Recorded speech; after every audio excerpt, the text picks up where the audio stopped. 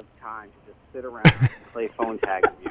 Well, that's what I want to know. I assumed that you had planned on about a 1028 call, and our toilet started gurgling, so I had to take a second in there and make sure that nothing was exploding. I mean, it was like full on like Yellowstone freaking spring up, okay? And then I'm like, okay, we're good. And then I come in here, and then I hear the one last ring for Travis Barrett, and I go to pick it up, and you're not there. So then I called, and I called, and I called, and then I called again because I thought I got the number wrong. No, I called a number that was one number off, and somebody was not happy that I woke them up. So I just hung up and said, I bet Travis will call back. And he did. And he did. Well, see, I do you the service of turning on my do not disturb when I'm on with you so that my phone doesn't blow up like crazy. See. And so I turned it on and then thinking I never have a problem getting through to you. But apparently today was the day. So when you called back, it didn't ring. I see. Now, I was unaware that you could put on Do Not Disturb while you're on a phone call. I did not know this. I thought it was just so that you would not be bothered when you didn't want to look at your phone. I didn't realize that it would keep people from bothering you while you were on the phone. Oh, my God. It's the greatest thing ever. Wow. You just changed the game for me, Travis Barrett. I put Do Not Disturb on basically the first thing when I wake up in the morning, and I just leave it on. Yeah. Just leave it on all the time. So you basically have to go in to find things, right? Things don't come to you. Sure, yeah. Okay. Yeah. That makes sense. Yeah, and you know what? I don't care, okay? That's how it is. I'm old, all right? I can be angry and antisocial. I don't have anybody to apologize to anymore. That's fine. That works. That's good. How are you guys today? Doing all right. So, Giants, Patriots, same record. That's cool, huh? Yeah, pretty exciting, huh? Yeah. It's really... It's funny, the Patriots game ended the other night. My son's sitting on the couch, and he high-fives me, and he goes, same record as the Giants. High five. Wow. It was awesome. That's great. Awesome. That's nice. That's good. Here's what I love about Patriots fans. Can you answer this for me? Okay. So if you, during the off-season, yeah. Any off-season, it doesn't matter, if you point out that their division is so wretchedly awful that they basically have a bye to the AFC Championship game every year, Patriots fans, they puff up their chests and get so angry, and we don't make the schedule, and that's not true, and you know we're better than that, and blah, blah, blah, blah, blah. And then the other night, as soon as that game ended, I swear to God, Patriots fans en masse are going off about, look, we got the Dolphins next week, and until the Dolphins prove they can beat us and win the division, there's nothing to worry about. I'm like, you can't have it both ways. Yeah. You got to pick one or the other, right? Like pick you can't. One or the other, man, and ride it. But that's not fair. Not fair. Well, I mean, your division's not that great. Well, wait, no, it is because the Redskins are in that division, and they seem to be the best team. So. I look. If the Giants make the playoffs anyway, I don't care. But I'm not going to sit and tell you that they're not a product of their division. If they're 9-7 and make the playoffs, I'm not going to get defensive about that. That is what it is. Patriots fans love to get defensive about that stuff. Makes sense. That's all I'm saying. I'm just looking for some insight from you. The insight I get is most Patriots fans didn't become Patriots fans until after the Super Bowl 36. Good point. Okay. Good point. Yeah, so none of them sat through the Adam Vinatieri being held on the Desmond Howard punt return. They are unaware of Sugar Bear Hamilton getting the original worst roughing the passer penalty of all time against the Raiders. Yeah. They are not aware of Andre Tippett, for example. Raymond Berry basically throwing the season away in 1988 and starting Tony Eason in the regular season finale against Denver instead of Doug Flutie. I mean, Drew Bledsoe's broken finger in 1997. I still contend to this day that the 1997 Patriots defense is the single greatest Patriots defense I've ever seen in 1 year. They lost one game at the end. They lost to the Steelers 7-6, and the only play that was a touchdown in that play was a play that Ted Johnson was being held on when Cordell Stewart was running down the sidelines. Like, It was one of those deals where they like grabbed onto the back of his jersey and yanked him back, and they're like, "Wow!" I remember like whoever it was, I think it was Phil Simms on the call. Phil Simms was like, "Wow, that's a great play down the sidelines." I'm like, "What about that yanking there? That seems like a holding penalty to me. I don't know." And then, hold on. Sadness. Are you telling me that Cordell Stewart was 21 years ago? Yeah.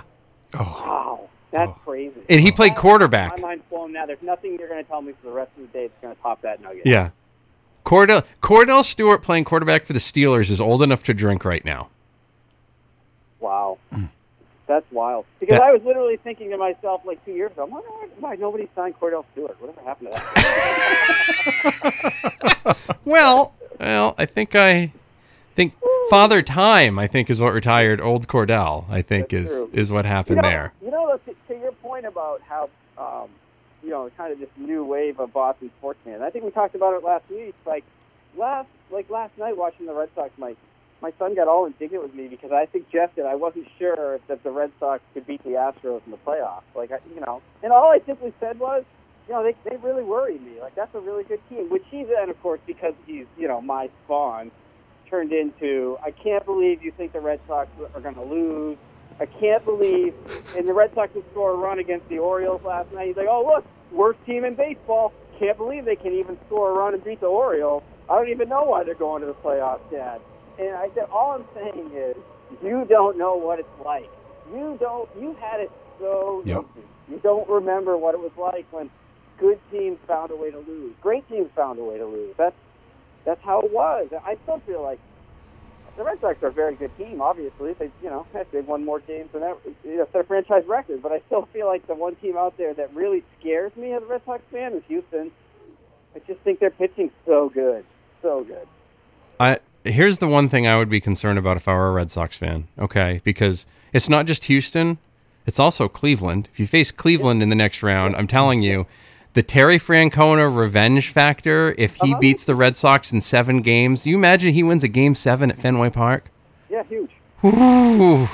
The book... Look, I'm not convinced, despite my false bravado all over the place, the Yankees worry me because, and I'll tell you why, only because you get to the playoffs and, the Red Sox are going to beat them by 10 games in the division roughly, and they're going to win the Yankees can still win 100 games. Yeah. So it's not like, so I think the Yankees could come into Boston if they get past the A's. They could come in with a kind of a chip like, hey, remember that time you embarrassed us in that sweep? Yep. And that's all we heard about, and you beat us by 10. Red Sox and Yankees games, they take on kind of a different animal. We talked about it, right? When the Yankees play the Red Sox, they look like a different team. So, hey, any of those 3 teams we just named can all win. They can all play in the World Series, and it would not shock me. I guess if the Yankees were playing in the World Series, I would be surprised.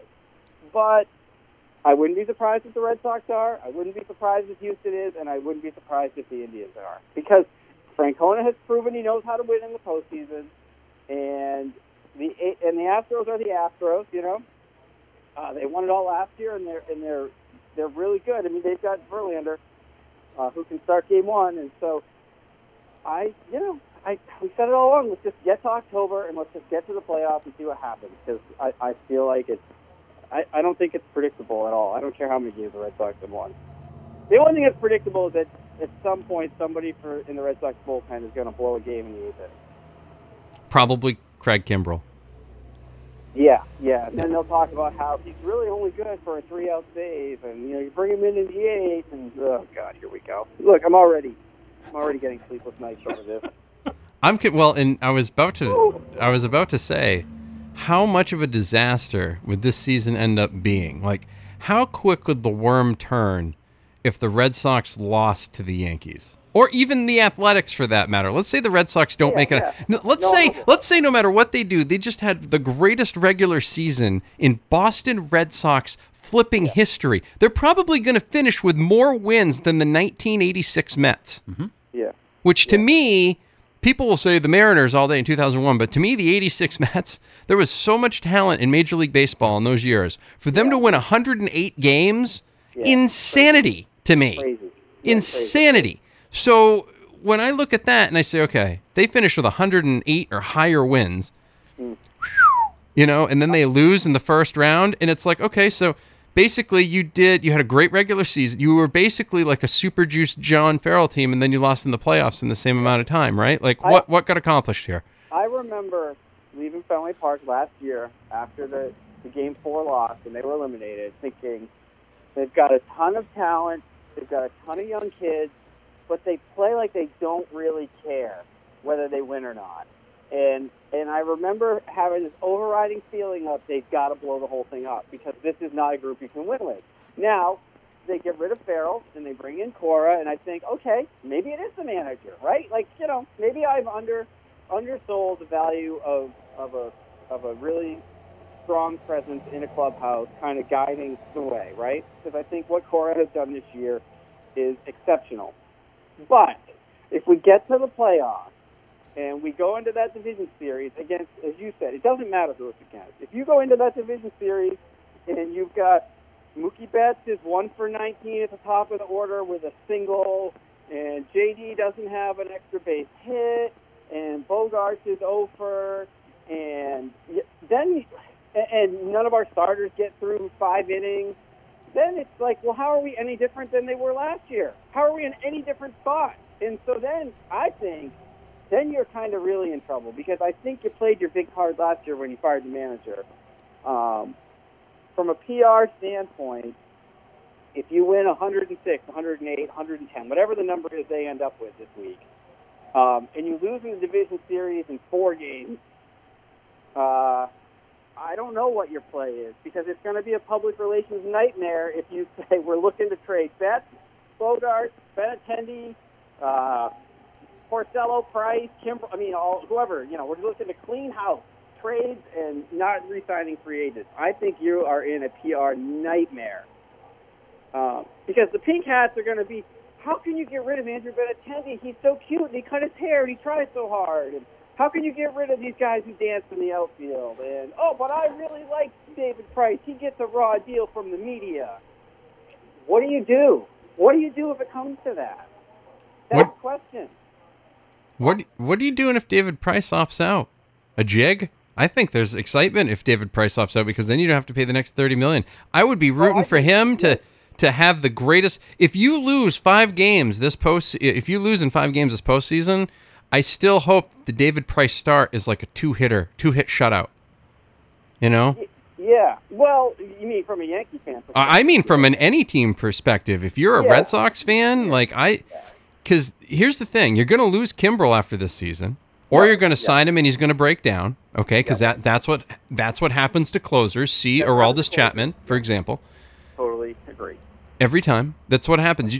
Closers to me should be every 3 years. That's why Mariano Rivera was such an absolute revelation, as long as he lasted. Yeah.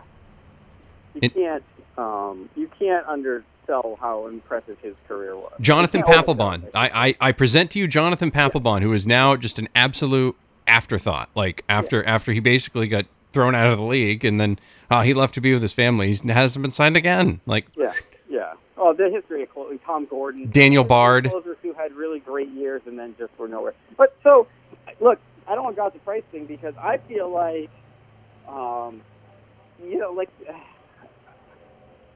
when he's on, he's really, really good. He's as advertised. But the problem for Price, and we're going to find out here in the next couple weeks, is the knock on him is always the playoffs. And I think the big game rap is I think that's a little bit, I don't know. I think that's kind of a too easy, a convenient storyline. The Red Sox that last weekend, you can say, well, he wasn't good against the Yankees here recently. But I don't know. I mean, he's going to start. He's going to pitch at home in that series, presumably, right? He's going to be game 2. And I think he'll be fine. And I don't know what you do. I do think the contract's a little much. But what do you get to replace that? Because I don't know. We're putting the cart before the horse. I'm all over the map. I can't decide what I'm most upset about with the Red Sox. I'm not even upset. You just got me upset. That's all right. No problem. That's what I do. I try to do that. Can you talk about Gary Smith's win at the Pass 150 at Beach Ridge? That seemed like a pretty popular story on the old interwebs. I can talk about that. I got to wait for my heart rate to drop a little bit. Yeah, that was kind of cool. So I thought I think Gary Smith is a guy that's always raced and always been around. And by always, I mean last 15 or 20 years, right? And run all of these past races and all of these touring series events, and he's always a guy that was, finish 10th or 11th or 12th, and was never really a factor. I mean, he only had one past win in his career before Sunday, but by winning on Sunday, and he really beat not just some good cars, but he beat guys that are traditionally really, really good at beach race, and made them look kind of silly. So he's won at every racetrack in Maine now, which was, at 62 years old is kind of a neat accomplishment. He's won at Oxford and Beechridge, he's won at Wiscasset and Unity, and he's won at Bud Speedway in Caribou and Speedway 95 in Herman, of course, which would have been his home track when he started out, because he's from Bangor. So, it was really popular. I thought the line of people coming to congratulate him in Victory Lane was sort of neat. You don't get that a lot anymore. Usually those guys by the end of a weekend everybody's packing up and ripping out of there as fast as they can, and so I thought that was it was a really well received win, and kind of cool. Like when you think about short track racing in Maine, I don't think that Gary Smith's name is a name that's like you don't think of him as a Mike Rowe or a Ralph Mason or Ricky Craven, but at the end of his career, he's going to be able to say he did something that not many people have done, which is win at every track. That's pretty great. That's a pretty cool. That's a pretty cool thing. That'd be a pretty cool T-shirt, Well, let's get on now. Let's design that one. I think we should. I think there's a big market in that. When you think of that, like, you ever see the pro wrestling tees, right? Mm-hmm. Like, why don't you do the local racer tees and then do them the same way, and then people can just show up from town to town when they're on the Pass 150, or when Bubba comes up from Georgia. I mean, to me, you have that going, and then you fire up the old merchandise stands. I mean, people would be pretty pumped for that. People buy concert T-shirts for anybody, right? That's true. They will. Yeah. I think you're right. I think I'm in. I think I just created a side business. GWC T-shirts, man. I'm telling you. Yeah. Bring it back. I need more stuff going on in my life. Hey, you know what? But what the thing is, though, if you can, it's all an online thing. Like, people can order it right there. Bang bang. There you go. Done. That's it. And then they have it in time for the race. Everybody's happy.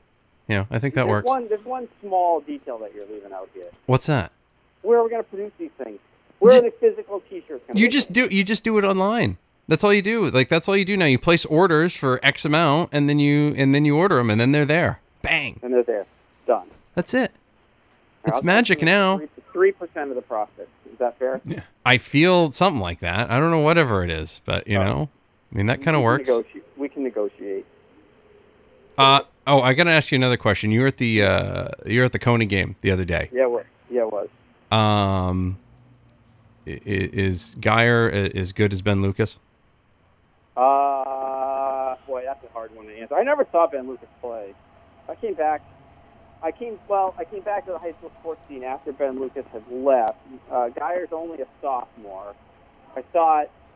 I mean, you can't compare him now, senior to sophomore. That's not really fair to him. But I mean, I think the other thing to be fair about is that the game the other night was his best game of his career by far. So I try to be a realist and say one game is not the end of the world. And he was able to run, and he was able to throw, and he was extremely efficient throwing the ball. And the Coney coach, B.L. Lippert, he had said that for the first time with Geyer, they had opened up the playbook a little bit to try to go downfield a little more, and that worked some. I don't know if it's a product of where Lawrence is at or Lawrence's defense is at. Hard to say. So I'm going to hold off.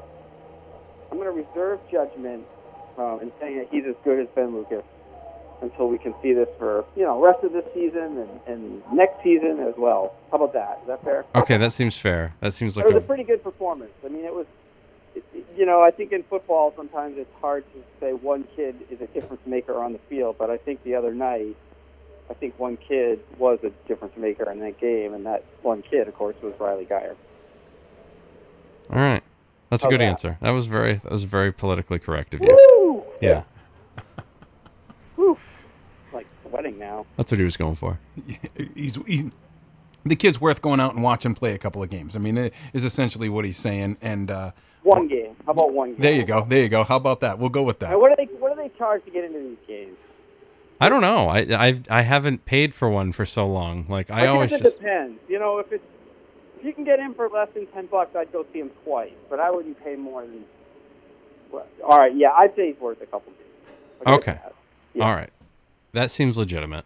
I like that idea. Over semantics now. Travis. So bad. Oh God, I'm the worst human. I am the worst human ever. It happens. No big deal. Travis Barrett, centralmaine.com. You know this show, BoJack Horseman, on Netflix? What's that? BoJack Horseman. No, I thought it had something to do with Bo Jackson, and then I was going to start waxing poetic, but no, I do not. It's an animated series. He's a horse, right? But the animals live in the same world as the humans. Got to kind of go with me on this. But he's just a miserable, horrible, like he was a flash-in-the-pan sitcom actor in the 90s who's clinging to his success. I basically feel like it's my biography, minus the fact that I'm not a horse. That was where I was going with that, but you haven't seen the show, so it's not going to help you. All right, that makes sense. All right. What else you got today? Let's see, what else do I have today? I don't know, you got anything? You got anything off the top of your head that you want? Fastest land animal, maybe? I don't know. That the WWE's going to break up the Shield already. I mean, what? They're already spinning that around too? I did see they're that. already throwing the Dean Ambrose is going to turn on them. I can't deal with it. It's just too much. Hockey season's right around the corner. I got that going for us. Yeah. Are you going to watch any of the Celtics at all, or do you still hate basketball? Playoffs, man. So talk to me when it matters. Okay, all right. I was making sure that you weren't. I think there's nothing more meaningless than regular season NBA. I feel like this is going to be a special year this year. That's all I'm saying. It's going to be special. Yes. Are they going to win 106 games? Are they going to win the most games in franchise history? I think they could win the most games in franchise history this year. There's talk. I've heard some people say that they think this team, because it is so deep, that even on the nights that they rest people, they're going to get wins against especially the tanking teams that'll happen around February, March, April, right in that vicinity. They think they might break the Warriors single-season record for wins in the season. Do you think that if they set a franchise record for wins in a season, but lose in the conference finals, is it a successful season or is it a disappointment? No, that is a failure, because then at that point you should, if you have that sort of record and you're the number one seed, you should at least get to the finals. To me, honestly, though, I'm just, people be like, oh, if they make it to the finals, I'm happy. No, I want to beat the Warriors. That's the whole, and you don't know how many chances you get at this. Okay, you can't say, well, we'll beat them next time. Cleveland played them 3 times. I'm not here for that. God. I'm not here for that. Beat them once, because you never know. Maybe Durant doesn't come back next year. Maybe they don't make it back. Maybe Curry, twists his ankle again on a scooter or whatever stupid crap they do out in California. And it seems like there's a lot of stupid crap to do in California.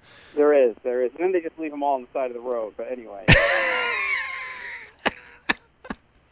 You know what I'm talking about. That's exactly what I'm talking about. All right. I saw plenty of that this weekend driving through Michigan and Chicago too. That was It's a wasteland. I think I don't know. That's why to me the NBA is really hard to get excited about the regular season, because I'm pretty sure you can sit and you can tell me which teams. Maybe you can't predict all 8 teams in both conferences that are going to make the playoffs, but we can all agree on the top 2 from each. And they're most likely, I would say, it's a 94% chance that those 4 teams are going to play in the conference finals. And I think that's why the NBA is really hard. It's a hard sell for me for 6 or 8 months of investing my time in. I'm just saying, occasionally pick one here or there. Just pick a game a week. Just give it a while. I'm not saying 1 game a week. Maybe every other week. 1 a month, maybe. Check in. 1 a month I can probably commit to. Okay, so 1 a month. I want you. You know what? This is what we're going to do on Tuesdays. I'm going to get your recommendation for Celtics game of the month, and it'll be the game you watch. That'll be it. Okay.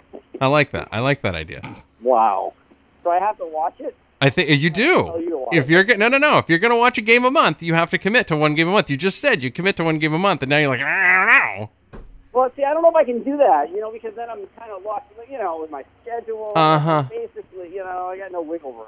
Okay, well, then what's going to have to happen is you're going to kind of know your schedule most of the time, so you're going to have to plan one for that week. So, if you have to pass on the game against Toronto because you're working that night and you're going to have to watch the Kings game, then maybe you have to watch the Kings game, okay? I'm sorry, that's just how it works. I don't make the rules. What I'm saying to you is if I get that one night where I'm at home in front of a television, I'm probably going to choose a hockey game over an NBA game. Yeah, but you're going to watch the hockey game anyways, so you have to make time for the NBA, is what I'm saying. I don't know. This seems like I think we're going to talk about this more. This seems like an investment on my part. I don't think it's that much. I'm just saying maybe one a season, so you can go November, December, October. Maybe you can watch one for the 3 months, and then you can watch one for the second half, and then you can start watching the playoffs. Okay, that I could probably commit to. All right, okay, that seems legitimate. Travis Barrett. One game between now and January. I'm in. Maybe Christmas. That I could probably do by accident. That seems like a good idea. Travis Barrett from CentralMaine.com joins us each and every Tuesday. Talk to you next week. All right, guys, thanks. Thank you. It's Travis Barrett from CentralMaine.com. Yeah. You never really